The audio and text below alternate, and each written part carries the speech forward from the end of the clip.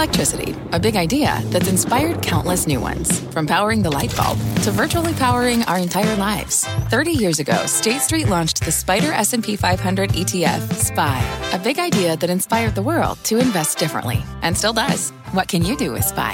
Before investing, consider the fund's investment objectives, risks, charges, and expenses. Visit ssga.com for a prospectus containing this and other information. Read it carefully before investing. SPY is subject to risks similar to those of stocks. All ETFs are subject to risk, including possible loss of principal. Alps Distributors, Inc. Distributor.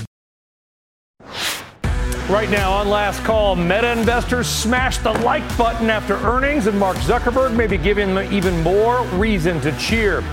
It lives. A Tesla Cybertruck spotted in the wild. We've got exclusive pics to show you and want to hear what you think.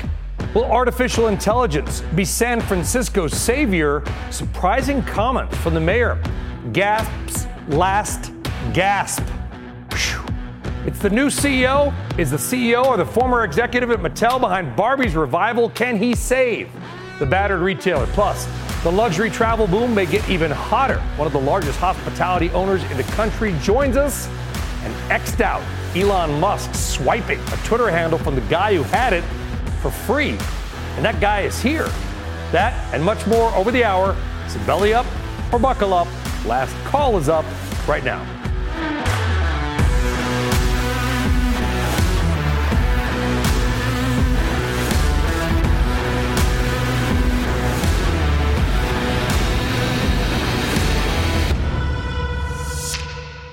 You know, I chunked that open. Gap's last gasp. I actually even practiced it and still botched it. Good evening here. Good afternoon out west. I'm Brian Sullivan. We're going to get to all those stories during the hour. But first up on Last Call, lucky number 13. The Dow closing in the green for the 13th session in a row. That ties the all-time longest win streak for the Dow since January of 1987. So that, of course, means tomorrow could be a record-setting day. We end higher, folks. We go in to the market history books. And here's the rather random but profitable trivia. On January 20th, 1987, the Dow closed at 2,107. Today, 35,520 for a jump of 1,589%. You made a lot of money. So what else was happening back in January of 1987? Well, I was midway through a miserable year in 10th grade. Eddie Murphy was the box office king with The Golden Child, Shake You Down by Gregory Abbott, topping the Billboard charts. And the New York Giants are pretty good at football. They were just days away from crushing the Denver Broncos in Super Bowl 21. All right, but coming back to the present, there were some signals from the Fed today causing a bit of indigestion for investors. They, of course, hiked borrowing costs again by 0.25%. That brings rates to their highest levels in more than 22 years. But here's a sully side up. During his press conference, Chair Powell said that the Fed staff no longer projects a recession. But it was this comment that caught particular notice.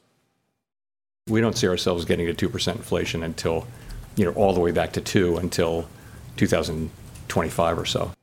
Wow, 2025. Now, as you can see, stocks lost steam after that comment, but it still wasn't enough to end one of the most historic runs on Wall Street, at least for the Dow.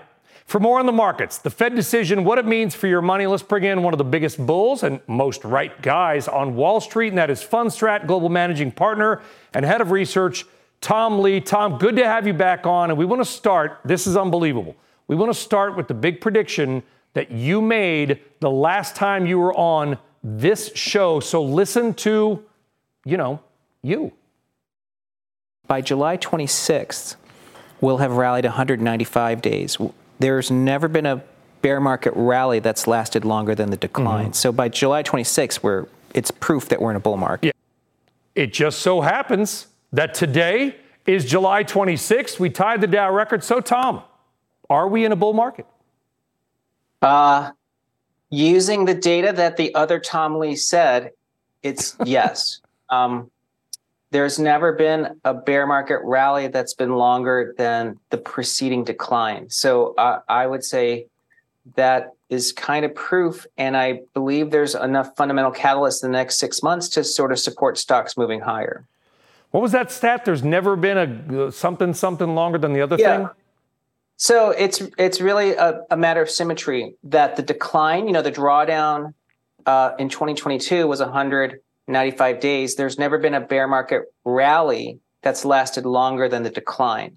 That's what makes today, actually, coincidentally, July 26th, an important turning point, because it does sort of essentially shatter the idea that this is a bear market rally.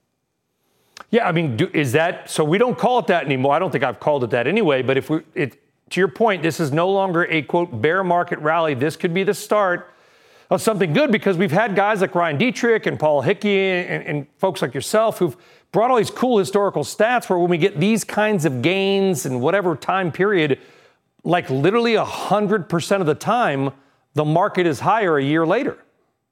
That's right. I think it's still very tough for a lot of investors to accept, because among our institutional investors, the vast majority, so it's a very large percentage, believe this is a short-lived rise in stocks until the recession arrives, or because valuations have gotten so extended as a bubble. So I think there's still a lot of skepticism out there, Brian. Well, there is, and you heard me say that interest rates, I don't need to tell you, but interest rates are at 22-year highs, and Jay Powell still sounding rather hawkish, but again, without taking anything away from the Fed or our coverage of the Fed, by the way, Tom, is the Fed in the rearview mirror? Even if they raise rates again, does the market have to look past the Fed? It's tough because, the Fed remains the most powerful entity in the world. So as long as the Fed isn't bothered by the rise in stocks, the stock market will be fine. And as you know, the biggest war the Fed is fighting is inflation. So I do think today's press conference was pretty revelatory in terms of how they view the inflation war. But as long as they don't think the stock market is causing inflation, I think stocks can do quite well. Even as they're still raising. Yeah, Jeff Gundlach today was saying that basically he kind of tried to predict when the Fed will begin cutting rates. Do you think the Fed will begin cutting rates next year? It's a plausible scenario. And I think one of the important things Powell said today was that the Fed would stop raising before we get to 2% inflation. That's something that's been lost on a lot of investors who've been waiting for the Fed, waiting until inflation gets to 2 before they think the Fed stops. I mean, that's kind of a big deal. And I do think the glide path for inflation has been encouraging, because even Powell said that the CPI for June was better than expected for a change. That's the first sort of relatively positive comment about the trend of inflation. So I think cuts are possible, but that's not what would sway markets. I think if the market saw 1 or 2 hikes as the end of the hiking cycle, that's what would really ease financial conditions. And you can't blame people for asking that, Tom. I mean, we've gotten addicted to this idea, because, and in part because the Fed has done it, that they're either raising or cutting. And it's like got to be going this way or going that way. There is a chance, is there not, that the Federal Reserve, once they pause, stop, whatever, raising, they could just sit there for years. Yeah, that's a possibility. I mean, that's if we achieve a soft landing, but inflation isn't softening fast enough, they could keep the dial at 5.5%. But if inflation starts to move on a glide path lower, as Powell mentioned today, then it would be appropriate to start cutting, because they don't want to necessarily over tighten financial conditions either. Yeah, amazing. Hey, by the way, Tom Lee, not the drummer, Tom Lee Fund Strat, great call. You said July 26th. Today's July 26th, and we tie that record on the Dow. Really appreciate it, Tom. Have a great night. Thank you. All right, you're welcome. All right, meantime, let's get to your studs and duds of the day. The biggest winner, Union Pacific Railroad, powering up 10%. Better results than some feared. They also got an upgrade. The biggest losers, CoStar Group. That is an online real estate marketplace that got smacked down 8%. All right, we are just getting started here on Last Call. And coming up, Meta's monster comeback. Got some breaking developments from the earnings call and a number on how much one group is losing that you have got to hear. Plus, the Loch Ness Monster on the left. Look at that Bigfoot. The abominable snowman, and now the Tesla Cybertrucks.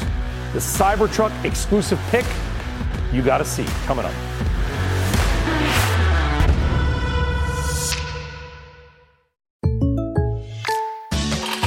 Selling smoothies is what I do, but for small business insurance, I chose my State Farm agent. He's a small business owner, too, so he knew how to help me personalize my policies. Like a good neighbor, State Farm is there. Talk to an agent today. Welcome to the Canva guided meditation for stress at work. Impending deadline?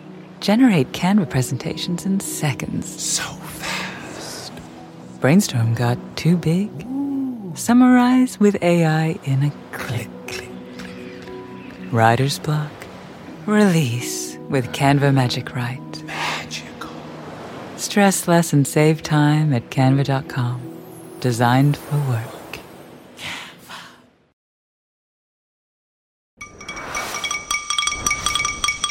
All right, time for tomorrow's news tonight. Some of the stories you're going to be talking about tomorrow morning. And listen up, Californians. California's power grid operator issuing an emergency watch saying the heat in Southern California is putting stress on resources, which could lead to energy deficiencies across the power grid. Fancy words for there could be times that some of you don't have power or enough power to run things like your air conditioning. That watch is in effect until 10 o'clock p.m. Pacific tonight.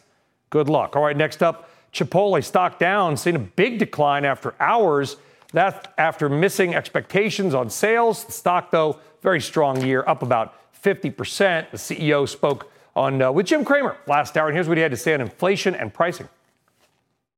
Inflation is still showing up in both labor, kind of in the mid-single digit range. And if you exclude kind of the great kind of pullback in costs on avocados, you are still seeing mid-single digit inflation. The good news is we've got tremendous pricing power so that if we need to pull that, we can pull that lever.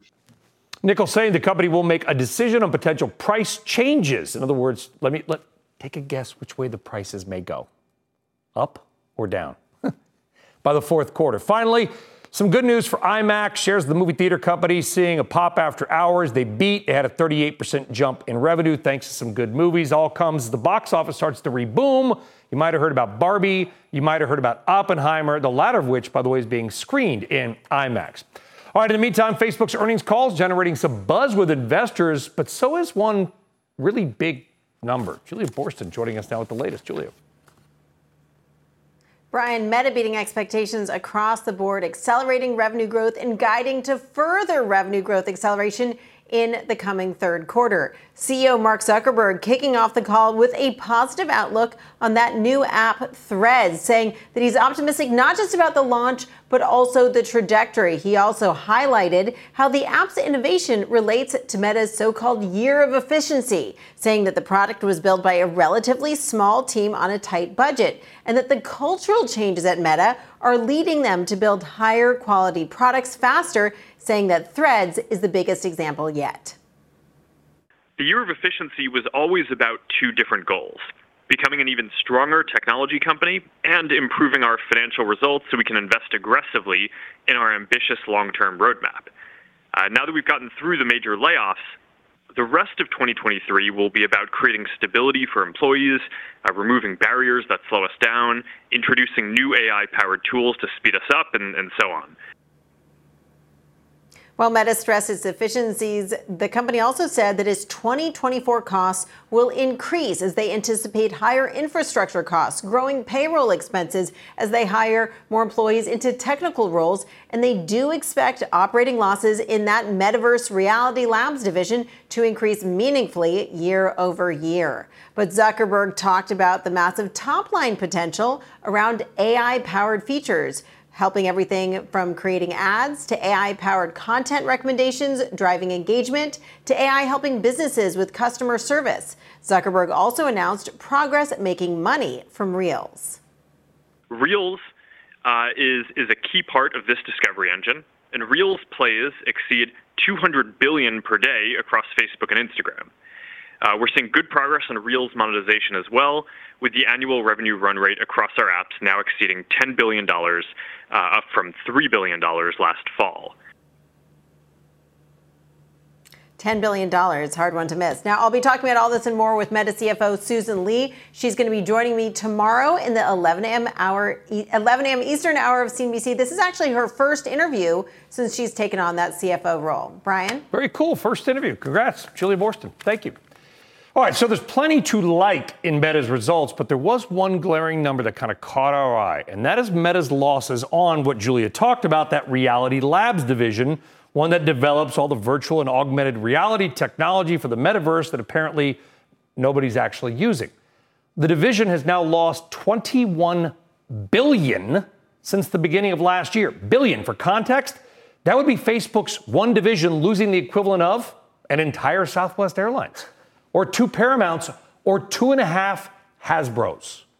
With all that in mind, let's bring in the analyst who called Meta the, quote, comeback story of the year. And he was right. Wedbush Securities Managing Director Dan Ives. Dan, good to have you back. I'm not picking on Facebook or Meta. $21 billion. They're losing. Like, you either got to shut that down or fix it. What do you make of that $21 billion loss number? Look, I mean, they're spending money like a 1980s rock star, in terms of on that division. And I think hopefully with a longer lifespan. But ultimately, I mean, for Meta, they made a strategic decision. And this is a massive comeback. But ultimately, investors need to see over the coming years that strategy ultimately ends up materializing. But right now, that's going to be an uphill battle. But this is, Brian, it's a Rocky Balboa comeback for Zuckerberg and Meta. I'm trying to understand why. Okay, and I've read your research, by the way, so I understand the reasons why you like the stock, and you've been very right. The stock has printed money this year. Threads, I deleted the app. I don't know. It was supposed to kill Twitter. I'm not sure if anybody's. I'm sure there's people on Threads. It doesn't appear to be gaining a lot of traction. $21 billion loss here. Is this really like just Facebook's users went up? I mean, we forget that Facebook is the bread and butter and appears to be still just taking names. Yeah, I think there's 2 reasons. One, digital advertising has come back. And if you go back even 6-9 months ago, given the dark storm we were going to see from a macro, I think that surprised investors. And we saw with Alphabet as well. So I think that's overall bullish, not just for Meta, but for big tech. The other thing here is the efficiency. I mean, even as much as they're spending there, they have cut significant costs across the board. And Zuckerberg really went from, you go back 9-12 months ago, no street credibility, to now they're almost knighting him, relative to what we've Why? seen. What happened? What happened? Here, I'm going to make an analogy that people aren't going to like, but that's why I'm going to make it. I feel like AI is like EVs.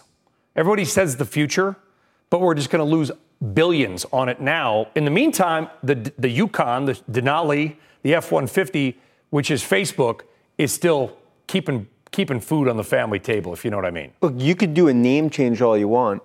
That's the hearts and lungs of the story. It's Facebook. It's boring Facebook. Old Facebook. And as much as we could look, they're spending more in AI than metaverse.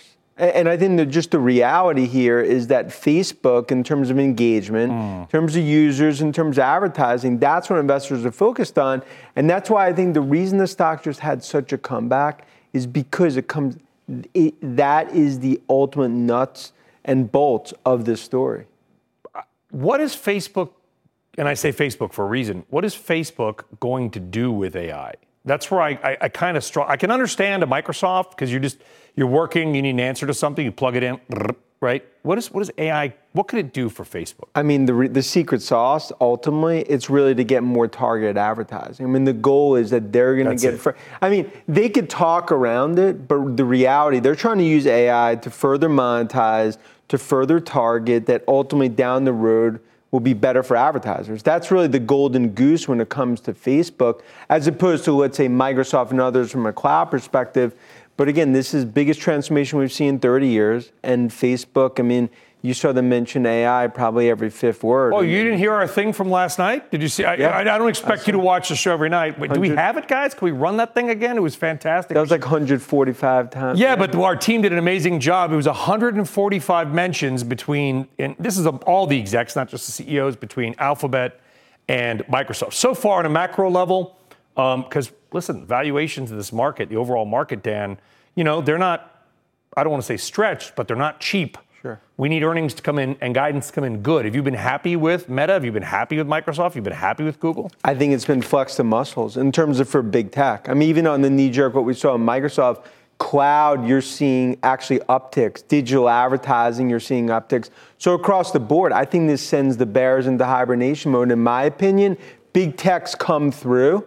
And I think this really means bright green light for tech second half of the year in terms of what we're seeing here. Not just a green light, a bright green light. Look, in my opinion, it's a table pounder for software and chips second half of the year because what we're seeing with a risk on big tech, many were yelling fire in a crowded theater. Ultimately, they've came and sort of flexed the muscles here. Yeah, and if there was a fire, it was put out quickly and everyone's sitting enjoying the movie, apparently at an IMAX. Dan Ives, thank you. Thanks for having me. Good calls, by the way. All right.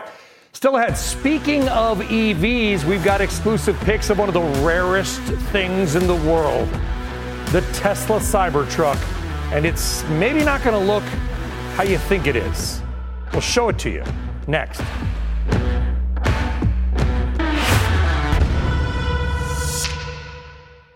Welcome to the Canva guided meditation for stress at work. Impending deadline? Generate Canva presentations in seconds. So fast. Brainstorm got too big? Summarize with AI in a click. Writer's block?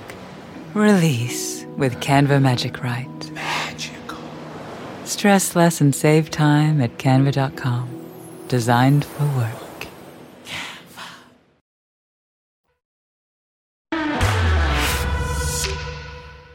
All right, welcome back. Look at it. The Loch Ness Monster. The Loch Ness Monster. Bigfoot. Maybe even the abominable snowman. And now this.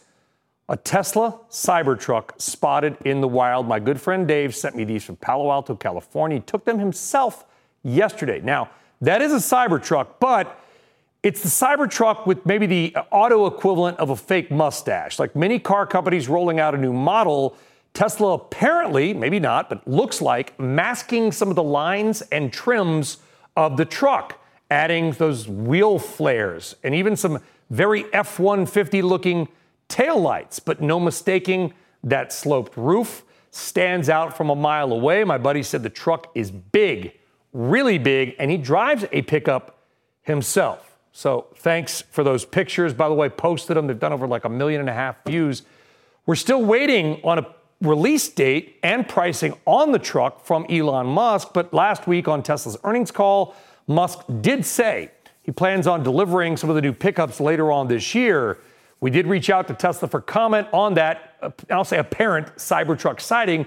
We have yet to hear back. I don't think they actually have a PR department at Tesla. Anyway, joining us now is widely followed Tesla watcher and future fund managing partner and co-founder Gary Black. So Gary, listen, I got a lot of creative comments on Twitter, X, whatever, on the Cybertruck. Everything from I love it, can't wait to take ownership to something about a Pontiac Aztec Honda Ridgeline love child. Anyway, we did a little poll on this. Look at this. 50% of the people said they love it. 33% said they hate it. I don't know, 16% said they're not sure. I don't know how people are not sure of anything, but do you take solace from the pictures and from the public small sample reaction? Well, it's big, it's bold, and it's gorgeous. And what you've got is 1.9 million of pre-orders. That's a huge number. And what's going to happen is this thing's going to start deliveries probably end of third quarter. It's to be priced, the base model will be priced right below $50,000. And it's going to start rolling across America. It's going to be like a rolling billboard. And people are going to see it. And they're going to be like, wow, that's really interesting. And they're going to go to the website and they're going to order a Model 3 or a Model Y or a Model S or a Model X or a Cybertruck. And you're going to produce this whole halo effect, which is exactly what happened back in 20 when the Model Y first came out and people didn't know what to make of it. This is even more grand because it's not going to cannibalize any of the base products because Tesla has never been in the pickup truck business. So you're not going to cannibalize anything. So it's going to be a home run for Tesla, and it's going to really catapult the stock, and it's going to really catapult volumes into next year. Well, I appreciate the optimism. Let's throw the pictures back up. I want our audience to look at them. Again, this is not the full Cybertruck. The trim is kind of hidden. That's the video of what they've advertised. We're showing now, Gary, which is not really what the picture is because they're trying to mask some things. We certainly get that. But it's a unique looking vehicle. I'm not sure what you can do with it, right? You can tow stuff, I guess.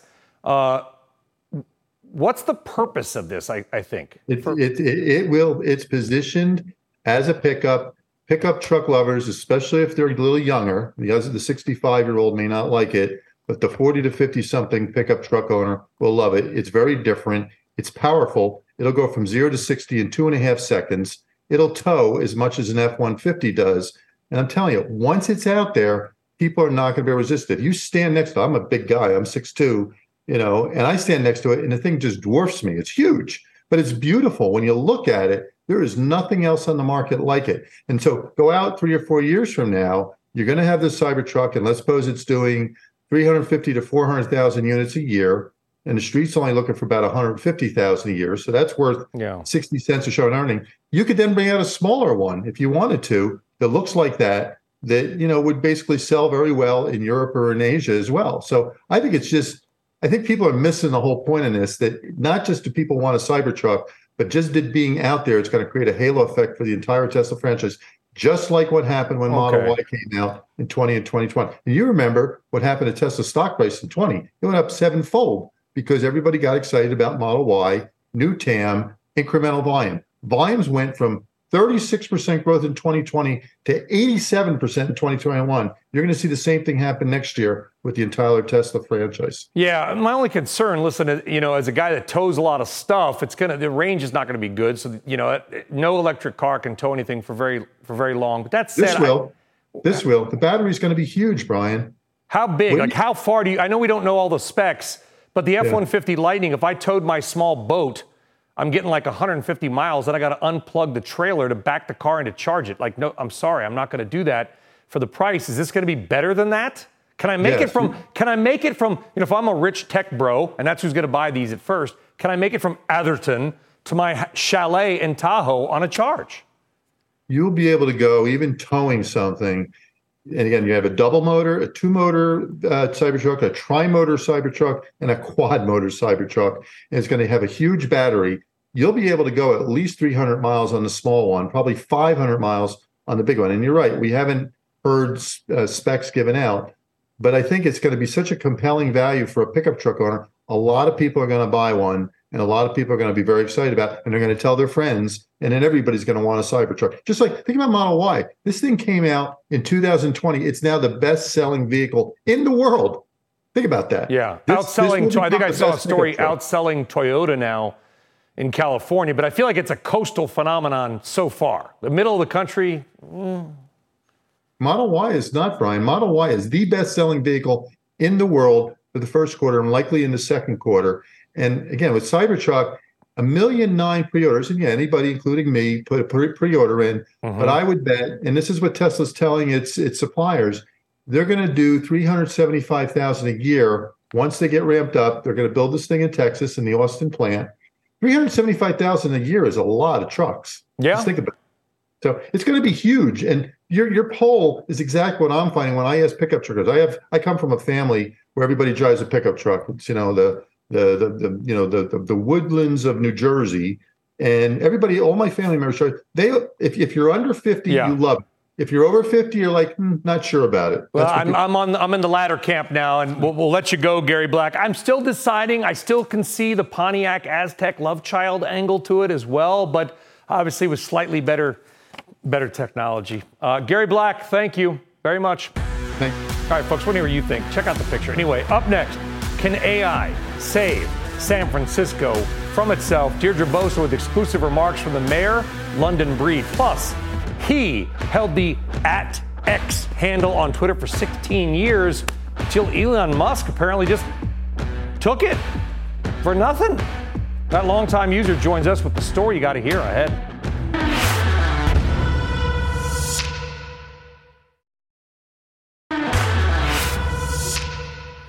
All right, welcome back to Last Call. One-on-one sit-down interview with San Francisco Mayor London Breed. Deirdre Bosa asked her about the city's reputation, about taxes, and what else?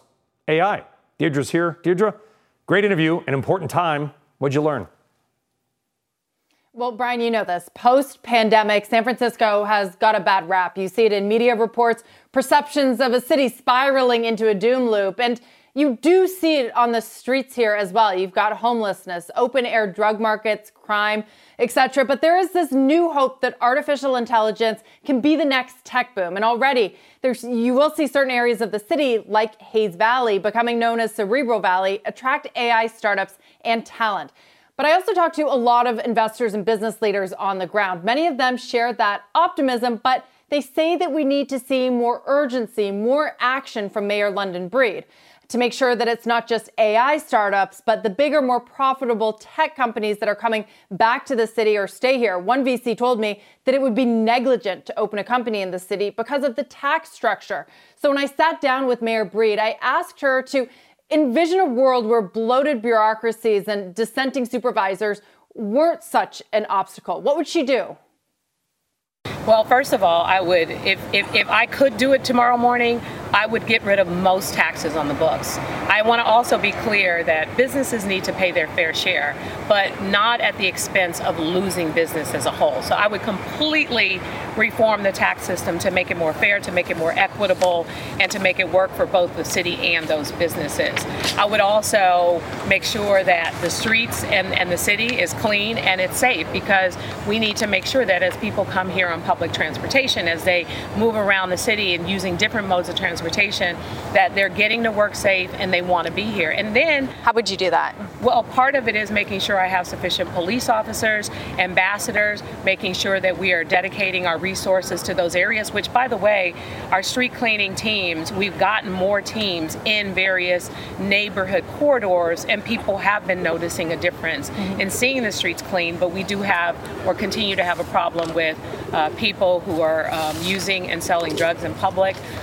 Just recently with some of our public safety initiatives, which I'm really excited about, is we made the hard decision that has become very controversial to arrest not just the drug dealers, but the drug users. What we've seen last year, we made about overall, as it relates to drug dealing, and using, which was hardly even something we would do, but 566 arrests in last year alone, and already in July we're almost at 500 because we are cracking down on a lot of the illegal activities that are happening in that market. So I think we need to clean up our streets. We need to make some hard decisions. So she hits on a lot of pain points there, Brian. And of course, though, she does need to deal with bureaucracy and different ideas on how to clean up the city, which isn't going to be easy. But some people say that people here are sort of at a breaking point. They're getting fed up, and that is when real change will happen. You know, Deirdre, we hear so much. You go online. I've been in the city twice since COVID. It was, parts of it were fantastic. Parts you literally wanted to cry. And I'm not talking about the Tenderloin. I'm talking about Union Square, like the heart of tourism. You work there. We have an office there. What do you think? What do you see on a daily basis? Do you feel safe? Yeah, so I've lived here for about 7 years, so I do see a lot of the good and bad, and I think that both things can be true. You can have areas of the city that you don't really want to walk around, and I would say that was probably the case before the pandemic as well. I think that Mayor Breed has done something interesting here. For such a liberal city that for so long has sort of supported drug use, had issues in dealing with the homelessness problem, to hear her say that now we're going to crack down, we're going to make arrests, we're going to put more police officers on the street. It's a little bit jarring because it is so opposite from what we have seen over the last few years for such a liberal city. But I will tell you, the people in business I speak to here, many of them are fed up. Even some who have moved people back, leased huge amounts of office space. They feel like they're being taxed incrementally for each person they're bringing back to the city. So there's a few things going on. She says she's trying to make this better and she's trying to fix things. There's some opposition. So it's a really difficult situation. Both things are true. It's not as bad as it seems, but certainly business community needs more reason to come back. A lot of them are fed up, and based on what I saw with my own eyes, a lot of them are boarded up because they just gave up and left, and it's bad. Deirdre Bosa, thank you very much. By the way, CNN was in a drugstore the other day for 30 minutes. While the TV crew was in the store for 30 minutes, the store was robbed 3 times while they were in the store. All right, moving to a C-suite change, and apparently a hole in the gap has been closed. Investors making money, the retailer found a new CEO. It's the now former exec from Mattel who was credited with Barbie's big rebrand. The Gap has been without a chief executive for more than a year, and investors of the retailer could use all the help they can get. They've wiped out nearly 80% of investor value in 10 years. So can this Mattel executive rescue the company? Let's bring in Wall Street Journal reporter who broke the story, Suzanne Kapner. Suzanne, good to have you on. Great scoop. What can you tell us about this new CEO? It's a big job at the Gap. Well, thank you. It's good to be here. And it's really exciting to see the Gap bringing in a branding executive, somebody who could potentially and hopefully breathe new life into these brands that have become, they are iconic, but they have become tired over the years. And if he can do for Barbie do for Gap what he's done for Barbie, it's going to be, really exciting to see. Yeah, and I understand that Mattel, I understand from your reporting, Mattel is not real pleased. Well, sure, they're sorry to see him go. He's been, a great asset for them over, 2 decades, and it's hard to lose somebody like that. Yeah, is there one thing that you could pinpoint with your sourcing and the people you talk to that is the biggest problem at Gap? Is it just people don't want to pay, for a T-shirt in a retail store anymore? Like, is there one thing that is the biggest issue? Because it's one of the most well-known clothing brands in the United States, easily. Well, with most retailers, when they get into problems, it's product. And Gap needs to have compelling, relevant product that people are excited to buy. And it just hasn't met that mark for a long time now. They also have operational challenges that they've been dealing with. They were sitting on too much inventory. They've had problems with the basic blocking and tackling of retailing. And their current chairman, Bob Martin, has been doing a lot of work behind the scenes to get them, in better fighting shape, to sort of make way for when Richard comes in. You can sort of jump right in and sort of unleash the creativity that is there at the company. Suzanne Kapner of the Wall Street Journal. Suzanne, appreciate it. Thank you very much. Have a nice evening. Thank you. Oh, you're welcome. All right, coming up, we're going to head to the beautiful Berkshires of Massachusetts, where a new deal is shaking up the world of luxury hospitality. And when you hear the term luxury hospitality, it pretty much automatically means that's where you're going to find Contessa Brewer. I know how to pick them, don't I, Brian? Canyon Ranch really built a global brand on health and wellness. But to grow that business, it turned to a company that was born on the Las Vegas Strip.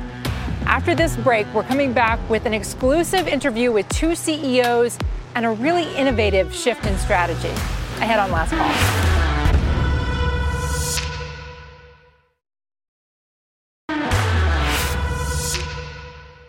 All right, let's talk real estate, commercial real estate. Now, you may not have heard of Vici Properties, but you definitely know some of their stuff. They're actually the largest landowner on the Vegas Strip. Their portfolio includes the land under Caesars Palace, Mandalay Bay, and MGM Grand. These are tenants, by the way, that are paying their rent. They also own 4 awesome golf courses. Vici reporting sales grew 36% from last year. Company raised guidance, and they're getting more involved with resort spa Canyon Ranch. Contessa Brewer is live in Lenox, Massachusetts, with Vici's CEO. Contessa. Brian, thank you. And in fact, we're at Canyon Ranch in Lenox, Massachusetts, with Ed Pitoniak of Vici and the owner of Canyon Ranch, John Goff. So you've made an innovative new deal that's really a departure for REITs. You're deciding, Ed, that you're going to invest in your future tenant. Tell me why this is an opportunity for Vici and a little bit more about the deal. Yeah, so when it comes to understanding real estate, you want to start with the way people interact with places. And you want to ask about commercial real estate, which has been much in the news the last 6 months. Are people going to change the way they interact with the real estate? Will it strengthen, weaken, or sustain itself? We think that wellness, life enhancement, is one of the biggest secular trends we're going to see over the next 10, 20 years.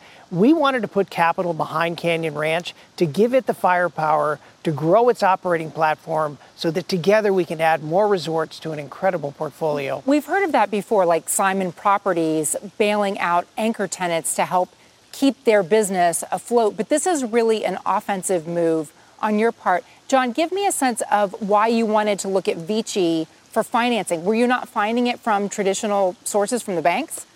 Well, clearly there were financing alternatives, although they've been diminished as of late.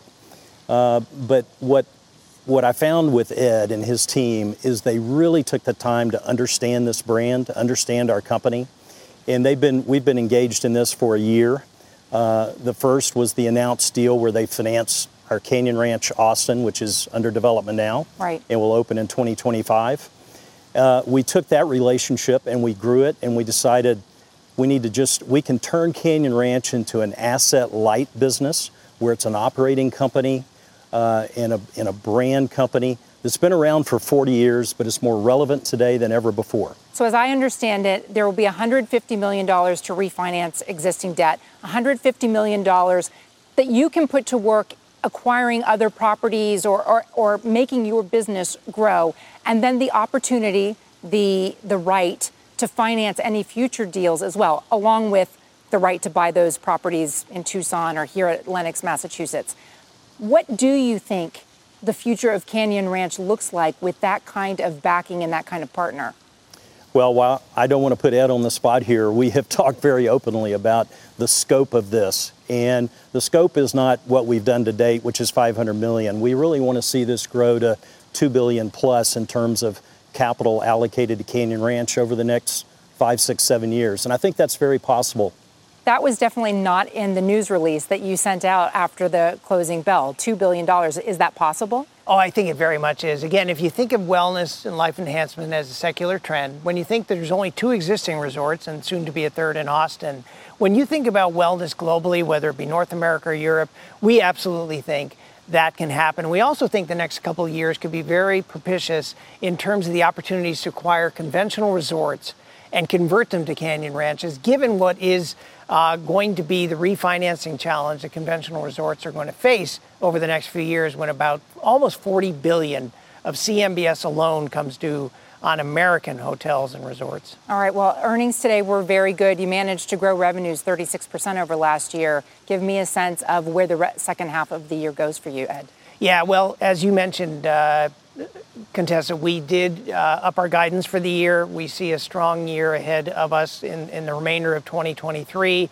And obviously, we're very excited with the relationships we have with the likes of Canyon Ranch, MGM, and Caesars and others to continue to grow in 2024. Yeah, Caesars announces earnings next week. We should get a look at how Las Vegas is doing there as well. John Goff, thank you so much. Ed Pitoniak, nice to see you. Thanks for having us here. Thank you, Contessa. Brian. Another tough gig for Brewer. All right, great stuff, Contessa. Thank you very much. Coming up, he was the holder of Twitter's @X handle for 16 years until Elon Musk and X just took it from him and offered him like some T-shirts in return. He's going to join us with the story coming up.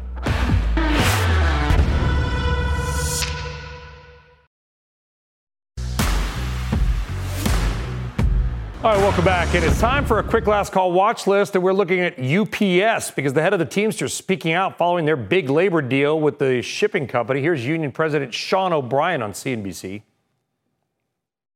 We were putting a lot of pressure on UPS by demonstrating our solidarity. And I think we proved, not only UPS, but corporate America and everybody else, that labor can be a market changer. And I think UPS finally realized that it needed to reward the members that made them tremendous success and help them earn $100 billion. And they are being rewarded. A full-time UPS worker will now average $49 an hour thanks to the deal. Congrats to them. Current workers will get a $275 more an hour this year and $750 an hour more during the 5-year contract. The deal still has to be ratified by the more than 300,000 UPS union members. All right, meantime, Twitter is officially a thing of the past, at least as a company. The former Twitter handle is now X, but not without some roadblocks. The coveted X handle was actually held by somebody else for 16 years. And if you're wondering whether Elon Musk or the company bought the handle from the holder, they did not. Said the company informed the current user via email that his handle would be changed due to its affiliation with the new parent company. As a result, he will, quote, be provided with a selection of X merchandise and an exclusive visit to X's HQ. Now, we have reached out to X for comment, but have not received a response. Joining us now for more is the owner of that original X handle. He is the co-founder of event photography company Orange Photography, Gene X Huang. Gene, thank you for coming on CNBC. Did they really just, here's a name, snatch it from you? Yeah, I got the email. That was about the extent of the outreach. So just got the email, and they kind of said that they owned it as a part of the company. So that was all I got, which was really something I suspected might be the case. So I wasn't overly surprised about it. You don't even sound that angry about it. I'd be looking for some cash, Gene. Well, I was thinking there's a possibility of that, right? So I kind of was thinking, what would be fair. But obviously, I didn't really know the best way to reach out to them. So I was letting them reach out to me. And then, I just got kind of the automated, it wasn't automated, but it just came from support@twitter.com email saying, I think what you just showed it on the screen. So I did reply back, and I think I haven't heard back yet, but I hopefully we'll hear something shortly. So we'll see what happens. But so far, it's just those things. Well, I want to know what your new handle is now, by the way. But were you a pretty active user on Twitter? Because I do know if there's a period where, that you don't do anything, they could say, oh, you're inactive. Yeah, I was pretty active, but more recently I was less active, just mostly because I've just been as a kind of just overall using it less on the posting side. And I was doing more just kind of reading and keeping up with things through the site. That's kind of how I use it more recently. Back in the day, I tweeted a lot more, but nowadays I kind of use it less on a day-to-day basis for posting and mostly more for reading and, keeping up with the news and things like that. But you were, it's like you didn't post for 5 years, something like that. Oh, no. I would post, irregularly, regularly. So kind of like, here and there. There was no schedule. I just kind of posted when I wanted to, but it wasn't like an inactive account that wasn't there for 6 months or whatever. They have some sort of limit if you don't use the account within a certain amount of time. Is that your new handle that I'm seeing? At X12345678998? That's the one that they kind of converted it to. But they have offered to I haven't gotten back to them with what option I want. But they said you can look at some of the inactive accounts and try to find something. But it might be like those old AOL days when you had to get, Gene 2008. Is there an @GeneX Wong on Twitter? I mean, not a lot of people have X in their middle initial. I haven't actually checked that. Yeah, yes, it is. I haven't checked for that. I've been a little too lazy and busy with just dealing with everything that's going on to actually look for something alternative. So, Gene, really appreciate you telling us your story. And by the way, if you do accept the tour, reach back out to us. Let us know. We'd love to see how it goes. Thank you. Okay, I will. All right, be well. Thank you. All right, pop quiz. Do you know what happened 248 years ago today? The post office was established. The first postmaster general, of course, Benjamin Franklin. He laid the foundation of many aspects of America's mail system. Fast forward, there are more than 31,000 post offices across America, processed nearly half the world's mail volume. Last year, they made nearly $79 billion in revenue, but still somehow lost the money. Thanks for watching. We'll see you on Thursday night. Be well. Shark Tank is next.